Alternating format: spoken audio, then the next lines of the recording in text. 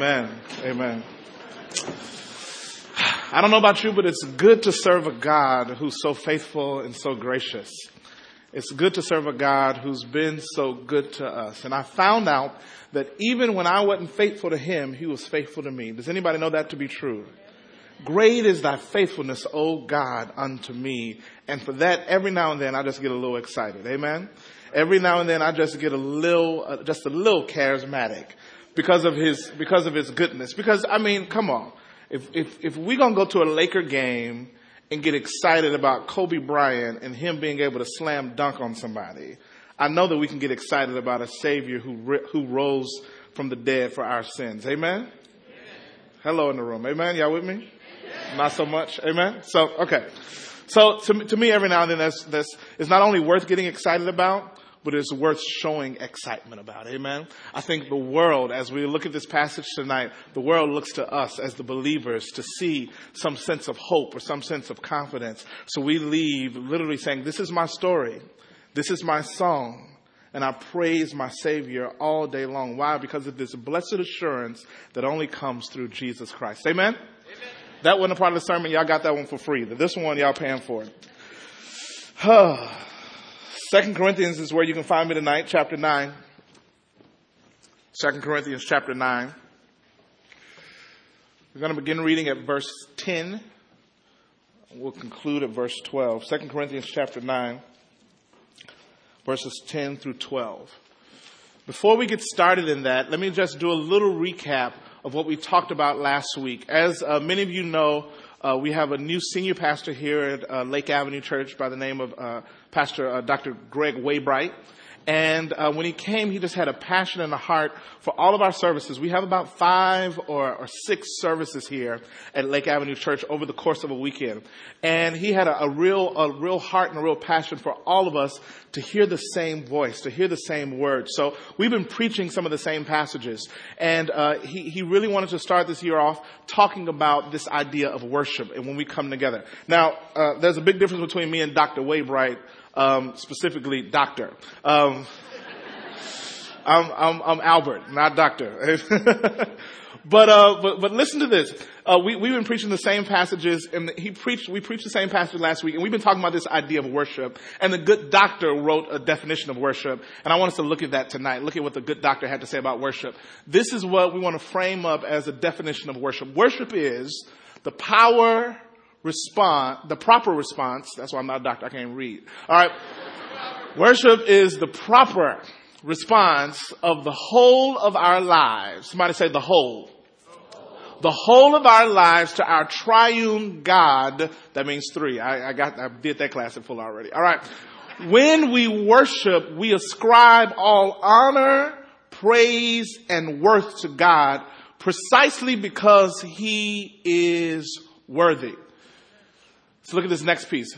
It says true worship, watch this, true worship results in God being the center of both our adoration and our action. Both our adoration and our action, both in our personal lives and in our corporate gatherings. It's what we ascribe to God, all the honor and all the glory and all the praise that's due him. Why? Because he alone is worthy. And this flows from the whole of our lives, and it results in both not only adoration, thank you, blessing him, not only with our lips, not only with our mouths, not only with our songs, but with our action, with how we live, with how we speak to one another, with how we go to and fro from our jobs to school. It's not only by our words. It is adoration. There are moments when we have to pause and just open up our mouths and say, God, we thank you. God, we love you. We bless him with our lips. We bless him with our hands. We sing songs of his greatness. But not only our adoration, not only our voice, but also with our action. That's worship. Now, that's how he defined it. You want to know how the nun doctor defined it? Worship is like Rocky. For those of you that were here last night, I talked about Rocky. How many of you seen Rocky? At least one of them. How many, I thought about you, Kurt, cause what's the last one? Is Rocky 10 that just came out? when he kind of comes out of retirement and stuff like that. Rocky 6, I rented it. I hadn't seen it yet. I'm going to watch it tonight after church tonight. But I think about Rocky, and there's a theme song that flows in all of Rocky's songs, and it comes up, and when you hear it, you know what it is, you know what it means, you know what time it is, and the adrenaline gets to pumping. I mean, you start feeling it, and you get to going. I remember being a little boy and watching the Rocky. I'm not sure what number it was, but it was the Rocky when he fought Mr. T. Y'all remember that one? It was that Rocky. Was that number 2? Rocky 3. Kurt says 3. It was Rocky number 3. I was probably 2. Kurt, how old were you? 26? 26? No. Okay, so they were like, ooh, okay, sorry. All right. So I remember watching that, and literally, no exaggeration, y'all, I'm serious. I remember watching that and being so inspired and so energized. And my friends and my little cousins, we watched it. We literally went outside and started running. Literally. And we were outside and we were running. And we were singing the theme song. Dun, dun, dun, dun, dun, dun, dun, dun, dun, dun. And you know what happened? No, this is no embellishment. I know preachers embellish stories. Normally I do. This is not one of those times. This literally, our friends in the neighborhood start coming out and start running with us. Now this is how you know it's authentic. Cause you know, I didn't live I wasn't in Beverly Hills. I was kind of like, I was in the hood, which is short for neighborhood, right? Y'all remember back in the day in the hood, for those of you that maybe visited a friend one time or something, this is when they used to have big radios. Remember the big radios back in the 80s? And you had a big radio and it was so big you had to have a strap to carry it, right? One of my boys, cause everybody couldn't afford them, but he had one that had the stickers on him and he had a strap and he came out with the radio and he was running and we was running. He had the big strap radio and we were just all running because we were so inspired and so moved by Rocky. And the song encompassed everything that was Rocky, both the trial and the triumph, both the challenge and the crises, but also the transformation. Because you knew when Rocky started running and when that music started coming on, you knew transformation was about to happen. You knew that although he had great failure in the movie, you knew that things were about to turn around. And whenever he got to those steps there in Philadelphia, when the kids started coming up and kids started running, he started running up those steps. And when he got to the top, what did he do? He would always lift his hands. That theme song encompassed all that we know about Rocky. And the song doesn't even have maybe 2 or 3 words in it.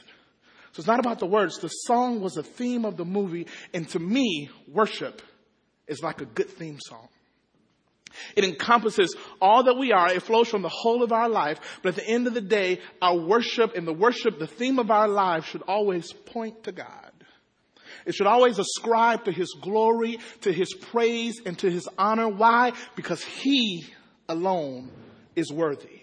I phrase it up like this. I say, if your life was a song to God, what would the theme of that song be? I'll say it again. If your life was a song to God, what would the theme of the song of your life be? What would your theme song be? What we're saying here tonight is we who are believers of Jesus Christ, those of us who name the name of Jesus Christ as our Lord and Savior, the theme of that song should be all glory and honor points to God. Every area of my life, all glory and all honor, everything that I am, all that I am, it all points to God. That's worship. The song, the theme of my life, and it points to God. Not only in Warehouse, but in your house, in my house, in the White House, in the Black House, for you tree huggers in the greenhouse. You know what I mean? Regardless of where you find yourself, my life, my worship points to God.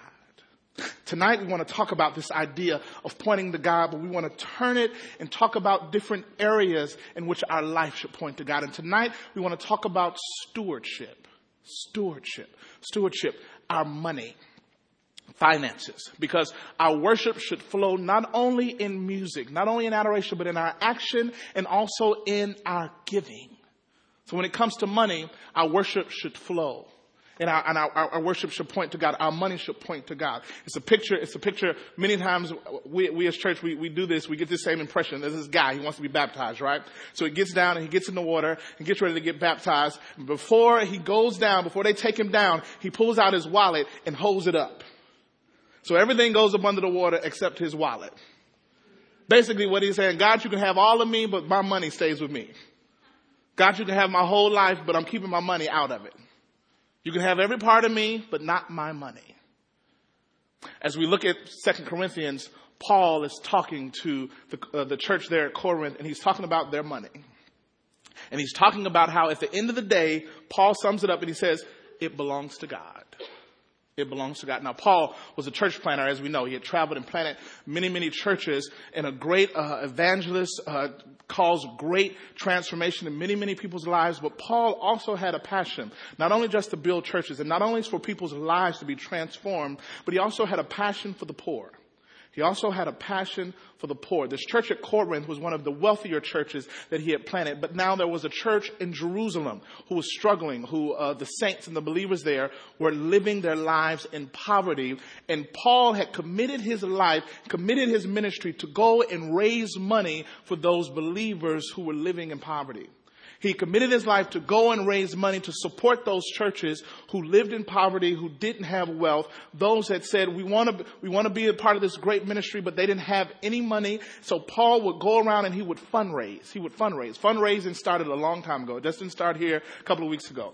Girl Scouts aren't the first one to do it. Paul didn't have cookies, but he had something else, Fundraising started a long time ago. And here in Corinthians, we see almost a modern day fundraiser.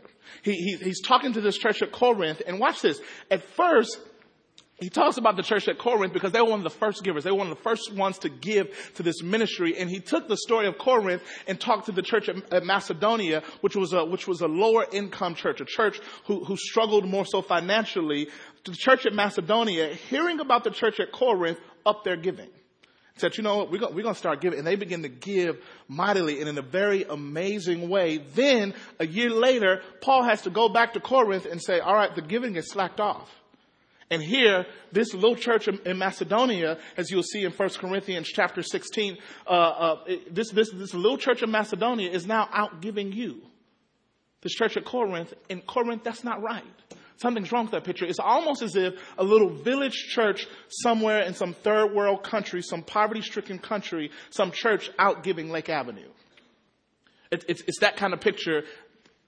Totally inappropriate, totally out of order. So Paul uses the story of this church who struggled in Macedonia and how they've been giving sacrificially to charge up this church at Corinth. Amen? Just stay right there. I'm coming to your neighborhood in a little bit. I'm going to come get you. Don't worry. Don't get lost in all this. But so Paul encourages Corinth with this church at Macedonia, and he sums up and he's giving this, he's charging them up, he's encouraging them, and as he's finishing up his letter at Corinth, this is where our passage picks up for the night, and this is where we want to land for a few minutes tonight. He's talking to Corinth, he's charged them, he's challenged them, he's encouraged them. Now he just wants to give them some key theological principles about giving, about stewardship. Verse 10, chapter 2, verse 9. If you got it, say amen.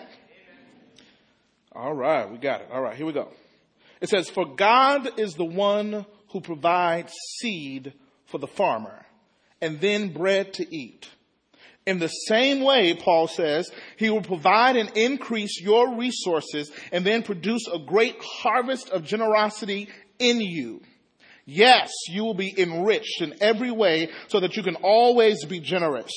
And when we take your gifts to those who need them, they will thank God. So 2 things will result from this ministry of giving. The needs of the believers in Jerusalem will be met, and they will joyfully express their thanks to God. Our life is worship. How to be good stewards over what God has given us. Let's pray.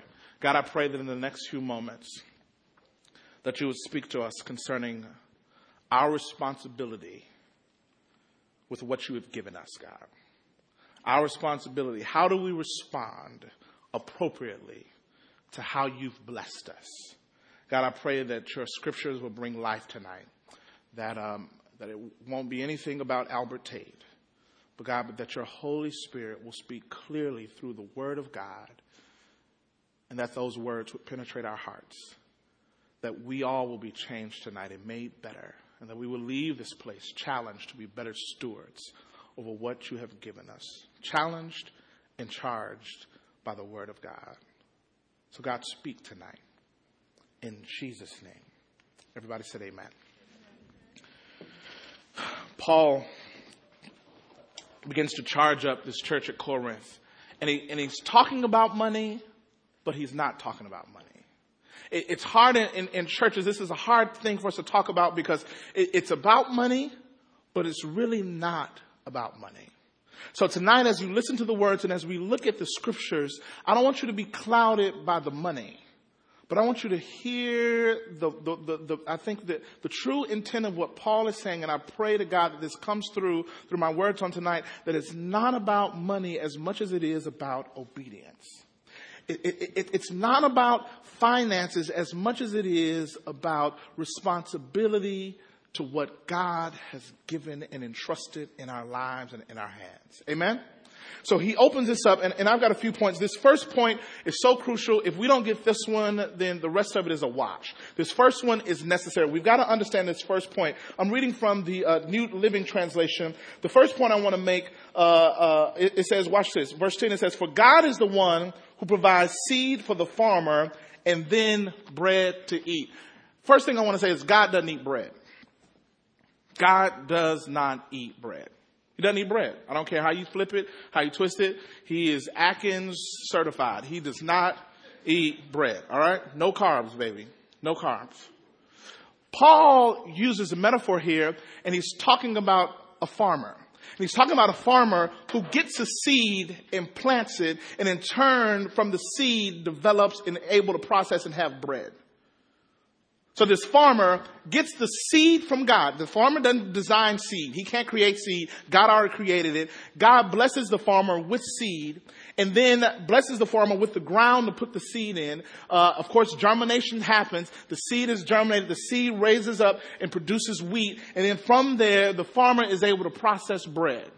God does all of this, gives him the seed, gives him the process, gives him the sun that it takes to grow the seed, gives him the rain that it takes for it to grow, gives him all of the resources that it needs to have in place. And at the end of this great process, we have bread, but God doesn't eat bread.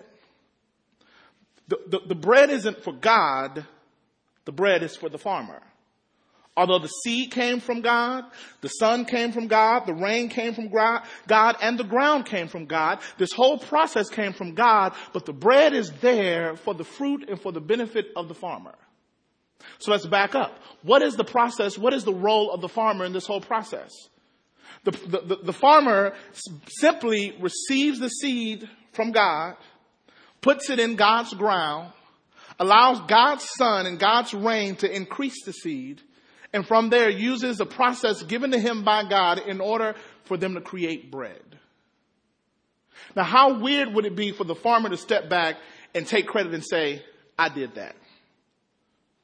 How inappropriate would it be for the farmer to sit back and say, oh yeah, I get all the credit for that. As a matter of fact, not only do I get the credit for the bread, but I want to get more seeds, more harvest, more bread, and I want to store it all up. So not only do I get to eat the bread, but I want to only keep the bread for me.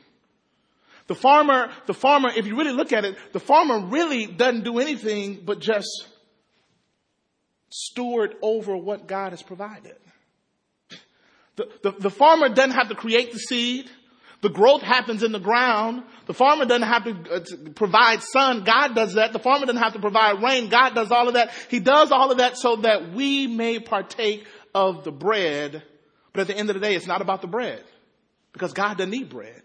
He didn't go through all of this so God could get more bread. It's not about the bread. It's about the farmer's responsibility and his obedience to be a good steward over the seed that God has given. Y'all looking a little lost. Let me help you. I see y'all not get it. It's like this. How many of you rode on an airplane recently? Rode on an airplane? Or, you know, for those of us that have been on the airplanes lately, they have what we call stewardess. And stewardess, I remember we just went to Jackson, Mississippi, had Zoe, had a really sweet stewardess. She really hooked us up because Zoe is under 2, and under 2 you get a free seat. You don't have to pay for her ticket. So, but you can always end up with a person like sitting. So it's three opportunities to sit down. Me, LaRosa, my wife, and then Zoe. And then you get some other third person that's usually not that excited to see you and a baby, right? So, I mean, actually on this last flight, it was this guy that came by and the flight was packed. I think it was one less. He looked at us and he was like, oh, you guys can have it. And then he goes to find some other seat. He was like, I'm not trying to spend 4 hours with a kid. Okay. But we had this nice stewardess, and she gave us this extra seat, and she was just really nice. Her name was Lisa. Throughout this whole time, Lisa served us drinks. Lisa made sure that we were comfortable. Throughout this whole time, Lisa, if we needed anything, if we needed extra water for Zoe, if we needed apple juice or anything, she made sure that we were comfortable throughout our journey. But interestingly enough, at the end of the flight, she didn't stand back and say, "Thank you for flying with Lisa. Thank you for supporting Lisa. Thank you for flying with Lisa. I hope you had a great time. Come back and see Lisa." No, because at the end of the day, Lisa knows she don't own no plane. This ain't Lisa's plane. This is Southwest plane. So when we sat down, although she's done all the work, although the captain has flown it, she's served us and all of this, she steps back and she says, "Thank you for flying Southwest." Because at the end of the day, it's Southwest plane. And what I've done, I've just been a good steward over what's been entrusted to me by Southwest. I've just been responsible to what Southwest has provided, and I've just been a good steward. Friends, hear me tonight. God doesn't spend money. He doesn't need money. Just like he doesn't need bread. The money is for us. But it's important for us to realize that the money is not ours. It belongs to God. Just like Lisa ain't got no plane, you ain't got no money without God. Excuse my common vernacular, but it's real important that we understand tonight that every resource that God has blessed us with in our life, it all belongs to God. God is the source for every financial blessing you've ever received, every financial blessing you have, everything that you possess. God is the source of all of that. I know you got a great job, but Allstate ain't the source of your money. God is. I know Lake Avenue, they sign my checks, but at the end of the day, Lake Avenue is not the source. God is the source. God provides the seed so that we may have bread. God provides the labor, the opportunity for us to work these jobs that we may have money. God isn't interested in the money. God doesn't spend money. God doesn't eat bread. He's interested in our obedience to responding to what he has given us. He wants to know, out of what I've given you, will you be a good steward? Will you be responsible with what I've entrusted in your hands? Or will you be like Lisa and say, "Thank you for flying Lisa"? Will you recognize and have the humility to understand that you are flying Southwest? Your life is not your own. You are flying the airlines of Jesus Christ. And although you have been entrusted to be a steward over this journey called life, at the end of the day, he is the key controller, the CEO, the prime owner of your life. He is the one responsible for your going, your coming, for your rising and your falling. He is the one responsible. So therefore, he is the source. He gets the credit. He gets the glory. What Paul is telling the church at Corinth is at the end of the day, we are called to be farmers. We are called to take the seed that God has given us, but to be good stewards over the seed that he's given us. Being good stewards, being responsible over what he's entrusted and allowed to be in our hands. It's not your seed. It's not yours. It's not your money. And if we don't understand that, we're going to have a hard time digesting anything else Paul has to say, anything else God will say to us through Paul, because we're thinking that this is our stuff. We're thinking that this stuff belongs to us. We're thinking that we own it. I earned it. I put in those hours. I did all of that. I did this and it's mine. No, friend. It belongs to God. He gave us the seed. I know my wife will be excited about me saying this, so don't say anything. But she's pregnant. Yeah, she's pregnant, right? She's pregnant, and you know, as I'm a proud dad, and I want to be able to look at her, you know, and say, I did that. You know what I mean?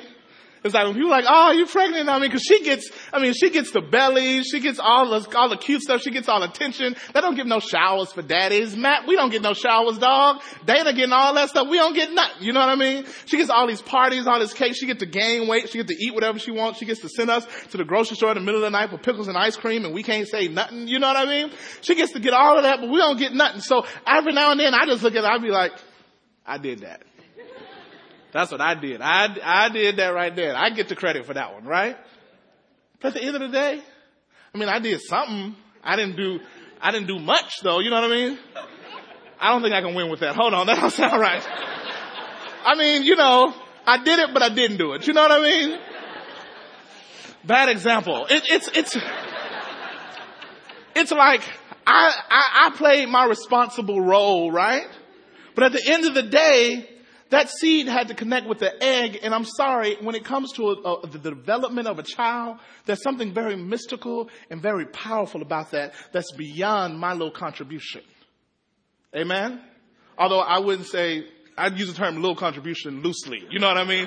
You know what I'm saying? Because it is work. You know what I mean? Matt, we do, it's not easy. I don't just think we can just get out of this thing easy. Anyway, all right, I'm digging a hole. All right. Woo, it's hot tonight. All right, so check it out. But I mean, what happens in her womb is something that's so beyond anything that I could do, any contribution that I could make. What happens inside of her stomach is so beyond me. I don't even know how to do algebra, let alone develop a seed in her belly. You know what I mean? That's so beyond me. So I did it, but I didn't do it. I can say I did that, but really, God did that.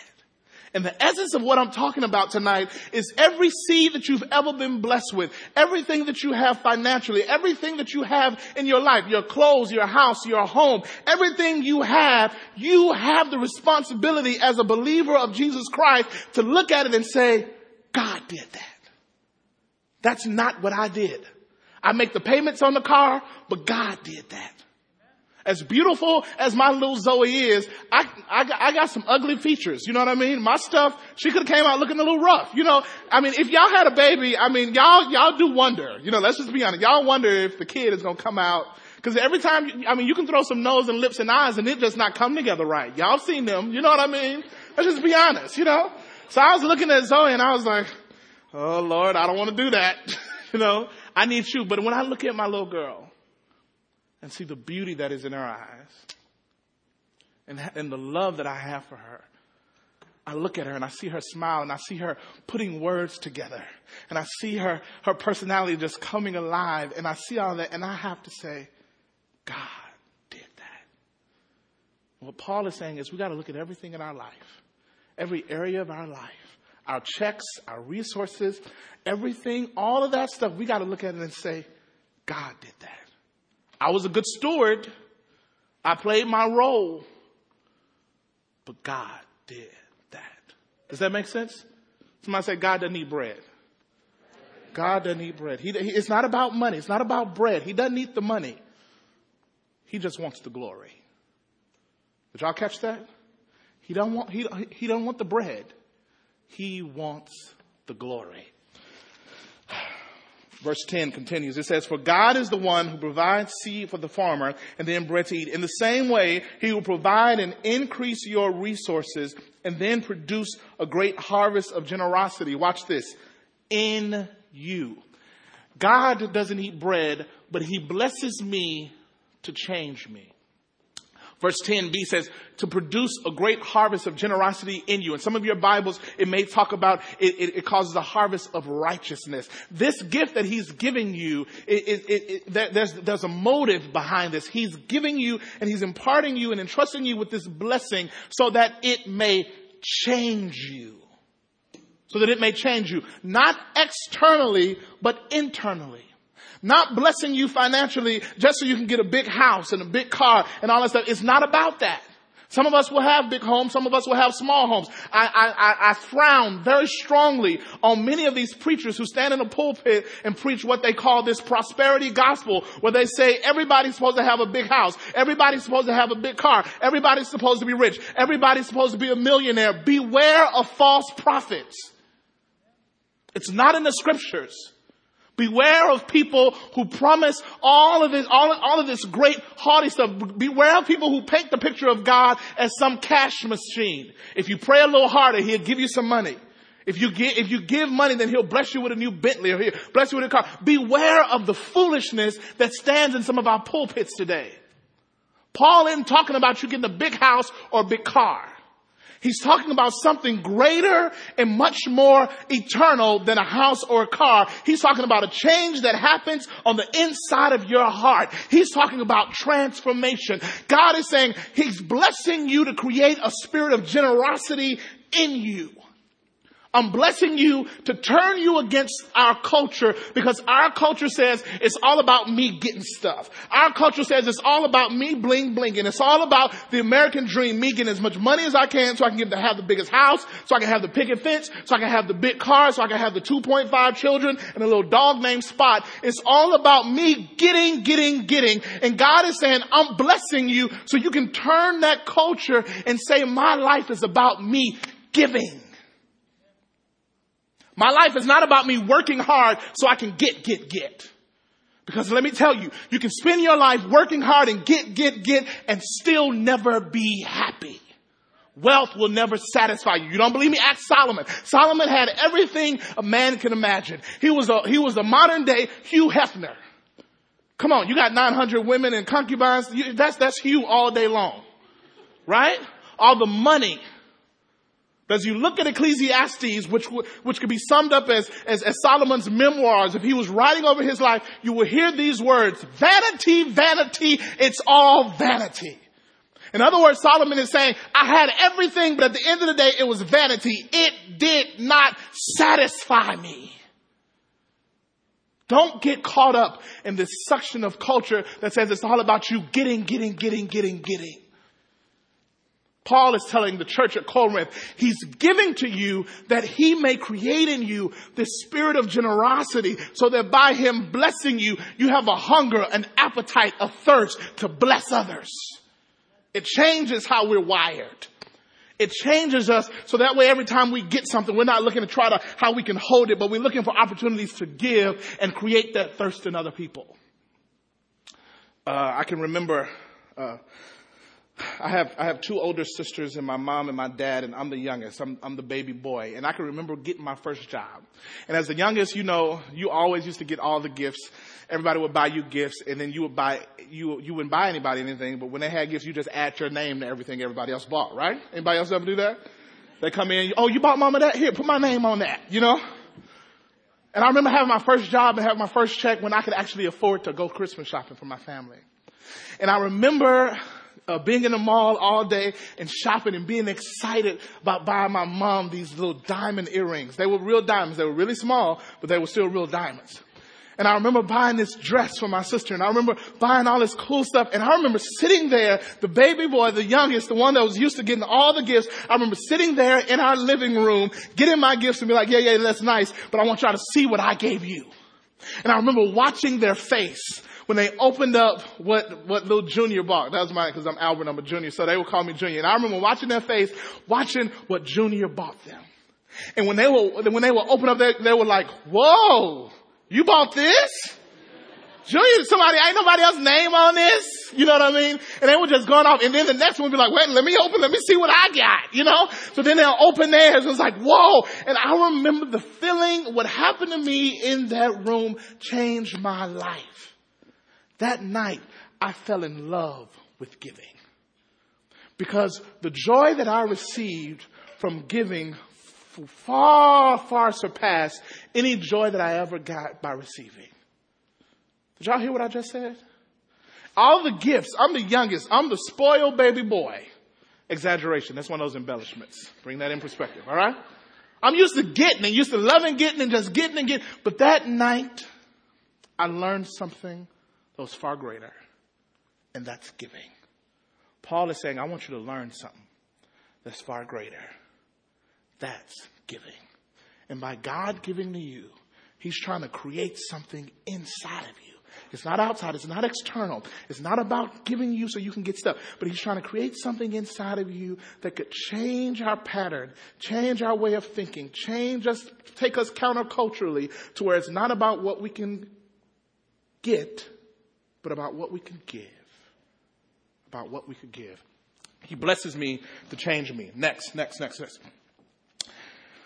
Verse 11, he says, yes, you will be enriched in every way so that you can always be generous.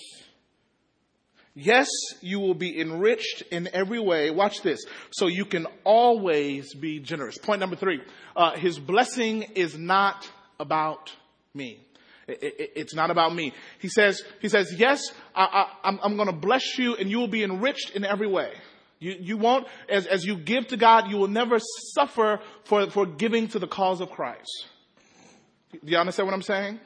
As you give for him, the suffering won't be compared to the glory that he'll reveal in you. There's something powerful and anointed, divinely enabled about you giving. God always blesses those who give. But the goal isn't to bless you so you can be just some fat, rich person that's just blessed. So it's not saying, oh, I'm going to write a check to you for $100 so God can give me $1,000. Yeah. No, he ain't a slot machine. That's not the motive behind this. Paul is saying, yes, there is a blessing for being a blessing. You will be blessed by being a blessing, but the purpose of that is not for you just to sit and be received and for you to just kind of do math and up God every now and then. No. The blessing is here. Verse 11, so you can always be generous. So you can always, somebody say always.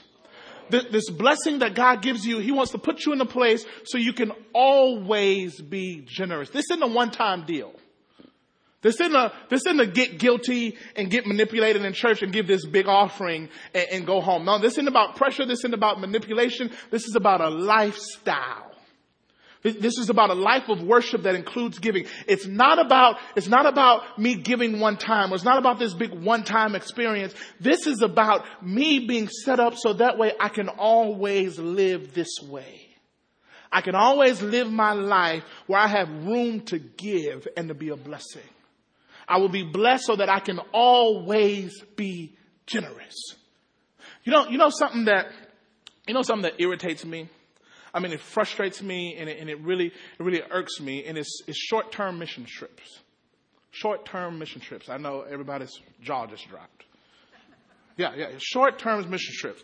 Because what I've seen is that many of us today, many times when people go on short-term mission trips, they've turned it into Christian tourism. Yeah. We've turned it into Christian tourism. We raise our money, we go over there, and we just want to do a lot of sightseeing.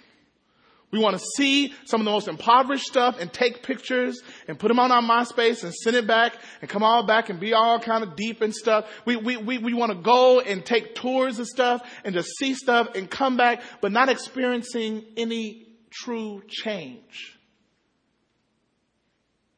It's not about some quick short term, let me see some devastation, and then I come back and then I got some conversation pieces for dinner. No. Short-term mission trips should be able to turn into some long-term life transformation.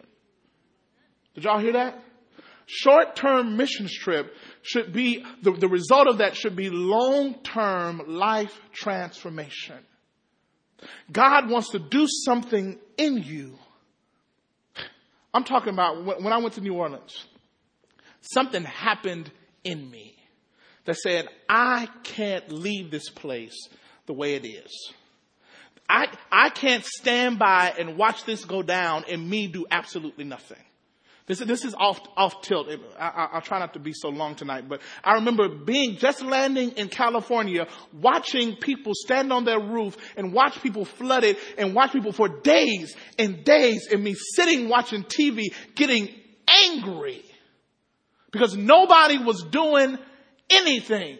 People standing, people dying, people's bodies getting cold there on the city streets, and we sitting here watching it on TV, and nobody's coming in to save the day. It did something to me that said, Albert, I refuse to sit in California at this big church and do absolutely nothing for my brothers and sisters who are dying on the city streets of New Orleans, Louisiana. It did something to me on the inside of me. It said, I cannot sit idly by and watch such devastation happen. Before I allow that, I'll put my life on the line. I'll put my job on the line. I'll pack up and move to New Orleans and rebuild it brick by brick before I sit by and do absolutely nothing. God is saying the resources that I've blessed you with, they should change you so much so to where you refuse to watch poverty happen. You refuse to sit by and watch injustice happen, where you are willing to take everything I have and put it on the line to stop the injustice from continuing. Paul is saying, I refuse, Corinth, for you to sit here and be wealthy and for Jerusalem to go hungry. It's not about going to take pictures. And I'm not trying to hype myself up as some hero. Trust me, I've done absolutely nothing compared to all the work that needs to be done in New Orleans. I've done nothing. So I'm not trying to hype myself up in any kind of way, but I'm talking about something that grabs you so much so to where you can't let it go. I'm talking about a cause. I'm talking about a purpose. I'm talking about a mission. God is saying, I've blessed you. I've blessed you. We drove here in cars tonight. Some of us walk, but you got your legs to walk. I have blessed you. We are rich. Yeah, you say, well, Albert, you ain't seen my bank account. Did you have clean water today? We are rich. You got clothes on your back. They may not be the best clothes, but you got clothes, friends. We are rich because there are millions, billions of people who don't have clean water, friends. We are rich. And God is saying, I've allowed you and I've entrusted this and placed it in your hands so that you will be generous. It's not yours, but I called you to be a good steward. Are y'all in here with me tonight, Warehouse? Amen. Does this make sense tonight? So he's saying, this blessing that I've given you, it's not for you, but I've set you up so you can live a life where you can always be generous. Finally.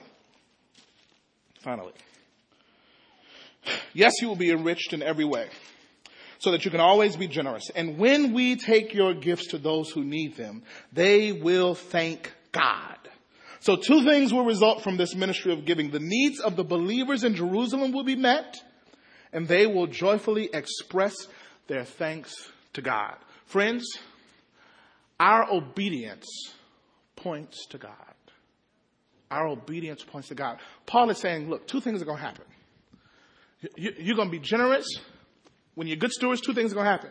The people who need this in Jerusalem, their needs are going to be met. There are people who are hungry, who are starving, and they're going to be able to receive food because of your obedience. Not only that, the people that receive food are going to look up and say, I'm eating right now. There must be a God. They're going to look up and say, I'm drinking water right now. There must be a God. Folk in New Orleans, we were able to go down in December and sit around through all the work that our church has done. And many of us have given. Dana gave a whole lot to that whole experience for us to go and see people sitting around in Christmas trees who were living, whose homes had 9 feet of water in them, for them to sit this Christmas and have a home and for their home to feel like a home. I'm sure they sat around and they didn't say, oh, thank God for Albert Tate. They didn't say, thank God for Lake Avenue. They had to look around because this job was way bigger than some church. They looked around and said, there must be a God. May our obedience point people to God. When you're a good steward, it points to God. What's a good worship? What's a good theme song? Not only when it causes you to be mobile, Rocky running, get the picture? Not only when Rocky's running, but when other people see Rocky running and say, I want to run too. When we're sitting down on the street, started with 2 or 3 of us in the hood that night, for other people to look at us running and say, man, Mama, I'll be back. I want to run too. May our life, our obedience, may we run so that other people could see our life and say, I want to run too. Our money, even our money should point to God. If we were to pull out your checkbooks tonight, if we would pull out your bank statements tonight, if we would pull all of that out tonight, would it reflect your worship to God? We were to look at your last purchases, your biggest transactions of 2007. Could we see your money pointing to God? It belongs to Him. He's called us to be a good steward. have you been a good steward? Are you responsible with what God has given you? Does your money reflect the awesomeness and the greatness of God? Because according to the definitions of worship that we see in Scripture, even our money should worship God. Father, we thank you. God, I stand tonight convicted by your word, God. God, I pray that you would help even me be a better steward over what you've given me. God, I pray tonight that this idea of worship will go way beyond just music, way beyond Sunday night experience. But God, that our worship would flow from the whole of our lives, even our money. God, we pray that that spirit of generosity that we see in Scripture, we see how you bless the cheerful giver. May we be cheerful givers tonight. May we be generous tonight. Recognizing that you don't eat bread and you don't spend money. The money, it's not about the money, but it's about our obedience and our response to your generosity to us. May we be changed by your generosity. In Jesus' name, amen.